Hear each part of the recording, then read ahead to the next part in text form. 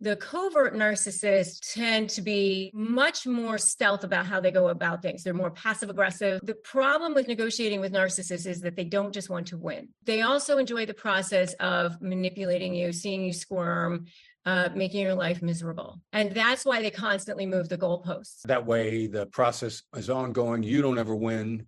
Correct. Hello, everyone. Chris Voss here, and I'm talking to my good friend, Rebecca Zung. Rebecca Zung is one of the top 1% of attorneys in the nation. She's been recognized by U.S. News as one of the best lawyers in America. She's also globally recognized narcissism negotiation expert.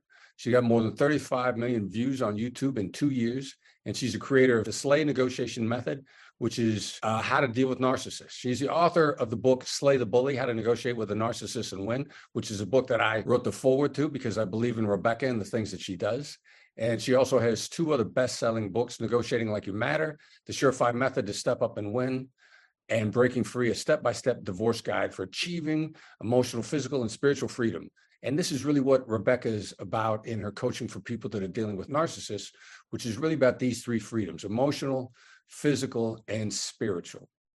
Her perspectives are in high demand by television and print outlets. She's been featured on Extra, Forbes, Huffington Post, Newsweek, Time, Dr. Drew, just a whole host of things. She's got a podcast, Negotiate Your Best Life, and it's ranked as one of the top 0.5% of all podcasts globally. So welcome, Rebecca. Thank you for being on with me today. Thank you. I love the tools. I think they're very useful. They're very practical. I think people should pay attention to what you teach and how you teach it. And I think that you really empower people. So let me start off here.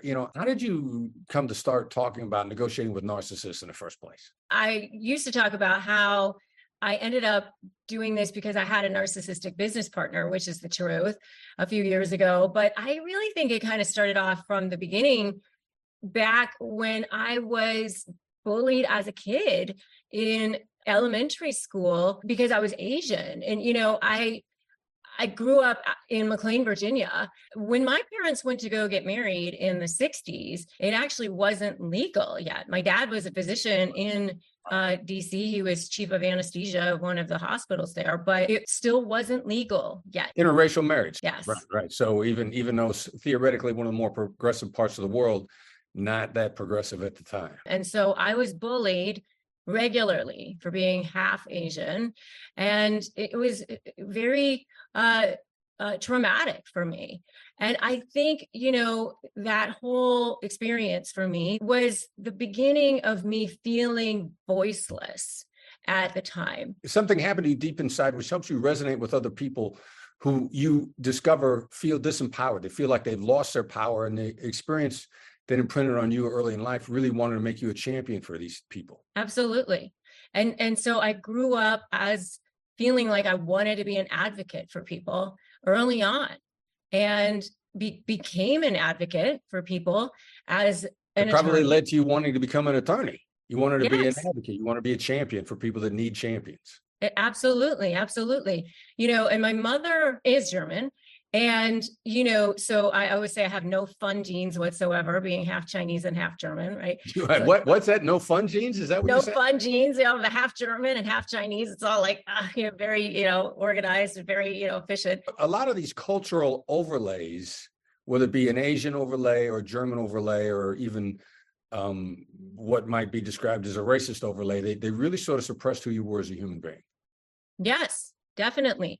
It wasn't until high school that I started to feel more into my power. What was it that was in that time frame of your life that started to open you up as a human being? I started to get a little bit more attention for my looks as a teenager. And then I definitely, excelled as a student. You didn't let the fact that you were attractive distract you from being a hard worker. No. So I graduated second in my class from high school, but then I definitely rebelled against that. I got married at 19 the first time, and I had 3 kids by the time I was 22. I dropped out of college, and then I got divorced and went back to law school at night as a single mom. That's an incredible journey. That requires a lot of organization, dedication, and belief in yourself, doesn't it? It definitely did.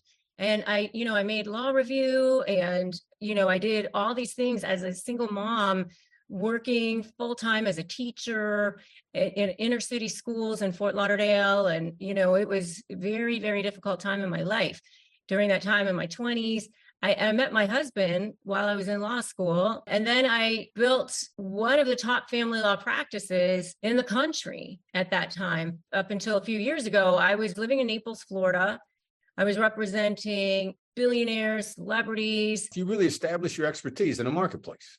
Absolutely. As one of the top family law attorneys in the country. So I merged my practice with two other guys a couple of years ago, and you moved to California, moved to Los Angeles. We still kept, a condo in Naples, and I was traveling back and forth. So I would do commentating when big divorces would break. Then I got into this entrepreneurial endeavor with somebody who turned out to be a covert narcissist a few years ago. What does a covert narcissist look like?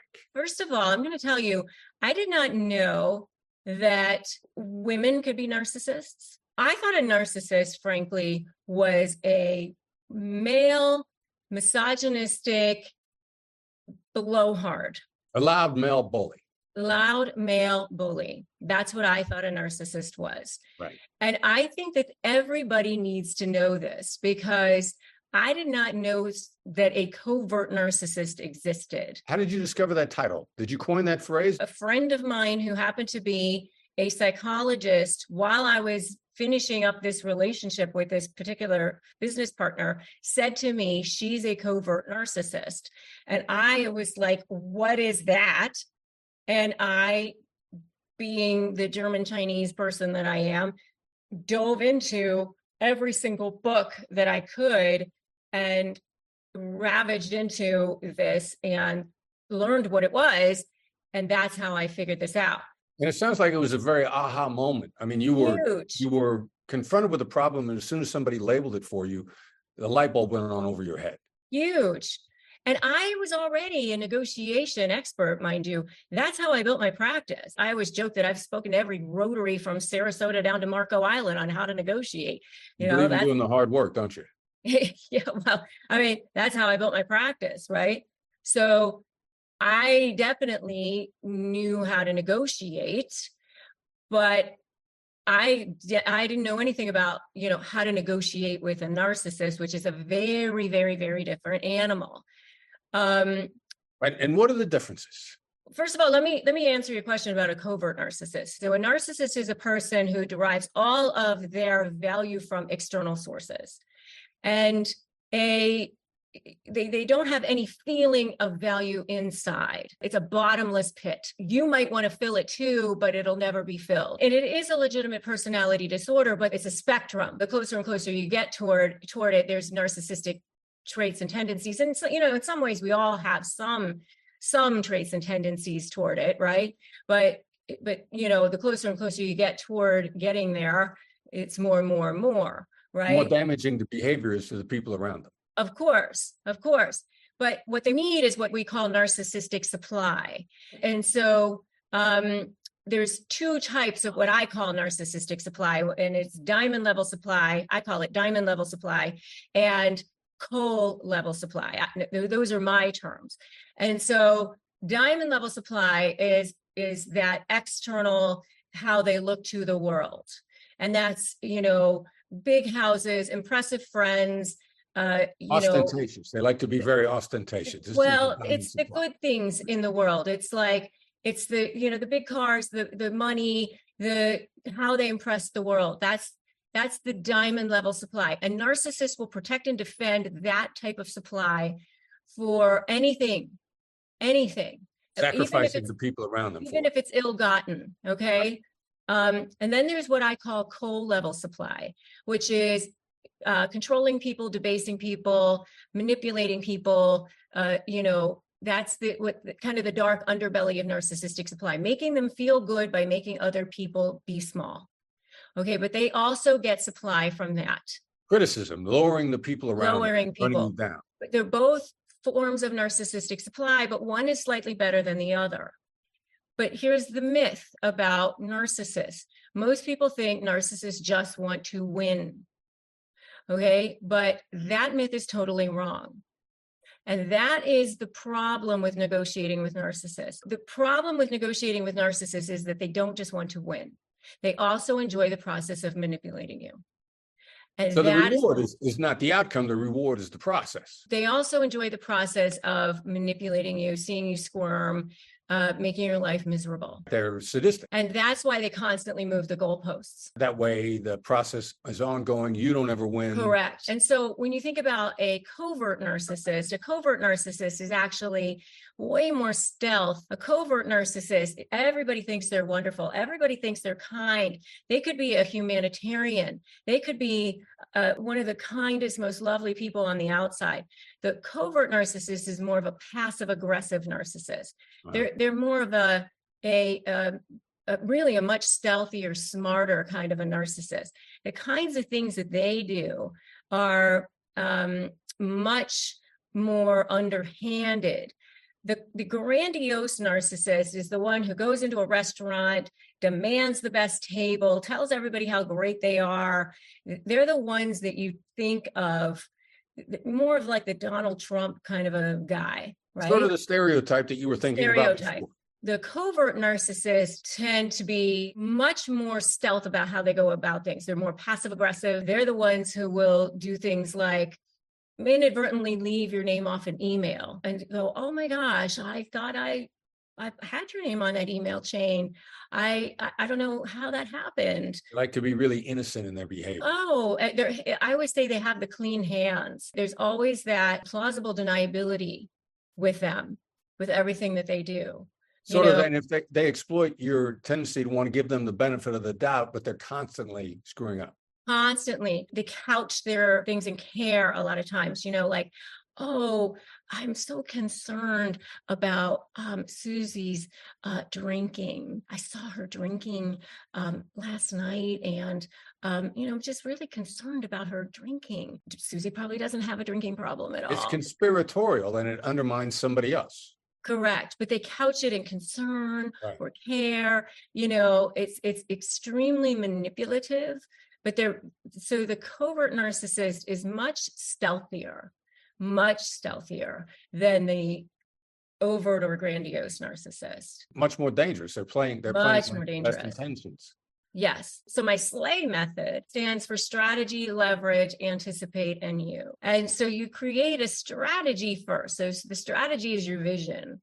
Where are you going? And a lot of times when you're dealing with a narcissist, you're in such trauma, and a lot of times with the people that I'm dealing with, they've been in such trauma, they have cognitive dissonance. They're dealing with what we call CPTSD, which is a complex post-traumatic stress disorder, which is, a lot of times worse than PTSD, because PTSD is when you've dealt with maybe one incident, like an accident or war or something. Complex post-traumatic stress disorder is an ongoing, continuous thing that you've been dealing with for years, right?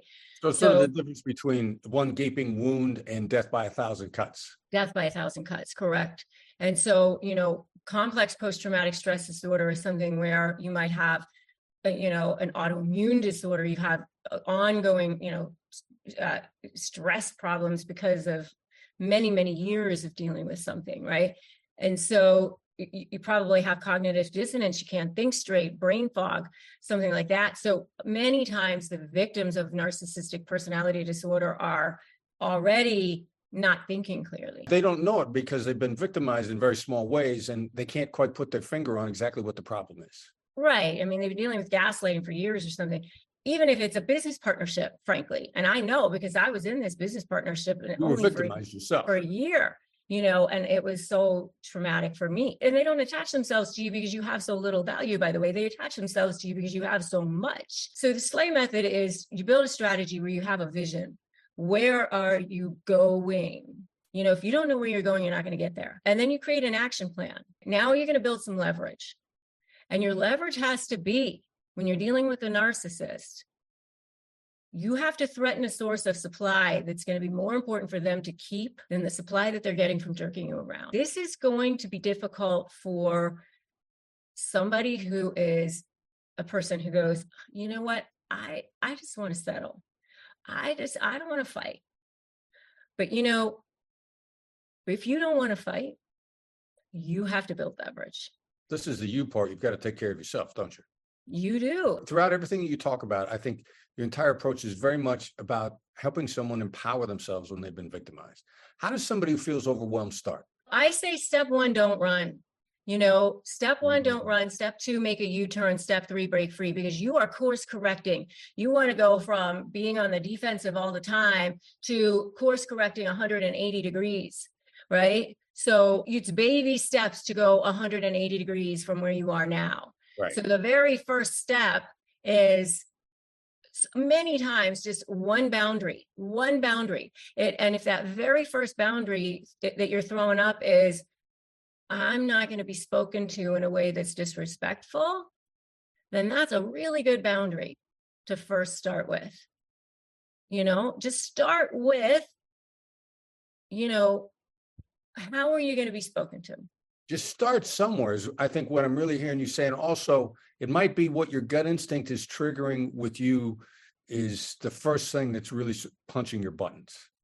Yeah. I mean, you can start with, I like to start with just looking at it as a third party, looking at it as, not taking this personally, looking at it as they have an issue. Here's one thing that I learned in my research that I thought was really, really fascinating. And Chris, I think you'll find this really, really fascinating too, really fascinating. And that is how the brain physiology of a narcissist, took place. And, right. and that is that, we know that as adults, as human beings, when we are in fight or flight, our brains emit chemicals, which tends to fog our thinking. It happens in children as well. And so when children are exposed to trauma on a regular basis, when their brains are forming, it alters them. It alters the brain, and it actually causes arrested development in the limbic system of the brain. Mm-hmm. And this is how the narcissists have gotten formed in the first place. Right. And so what happens is then it causes injury to the brain. And so while the prefrontal cortex of the brain continues to develop, the limbic system part of the brain did not. And so when narcissists are then, growing up and becoming adults, and they then are presented with stimuli that causes them to feel threatened in some way, even though it doesn't seem rational to us, or reasonable to us, they feel threatened in some way, then that part of their brain becomes activated again. And so, it could be an eye roll, it could be a tone of voice, it could be anything. Then that part of their brain becomes activated again, and they go back into that survival mode. And it's called narcissistic injury. Mm-hmm. And then that narcissistic rage can come flying out. And so they literally, during that period of time, can not even remember what they are doing or saying during that period of time. So, I think the underlying message here too is for people not to take this personally. It's not about you. They can't help themselves. They cannot help themselves. You're extracting is even more necessary because you didn't do anything wrong. You did not do anything wrong. That's part of the equation. The other part of the equation that we all need to understand here is that you are literally not dealing with a person who is rational, who is reasonable.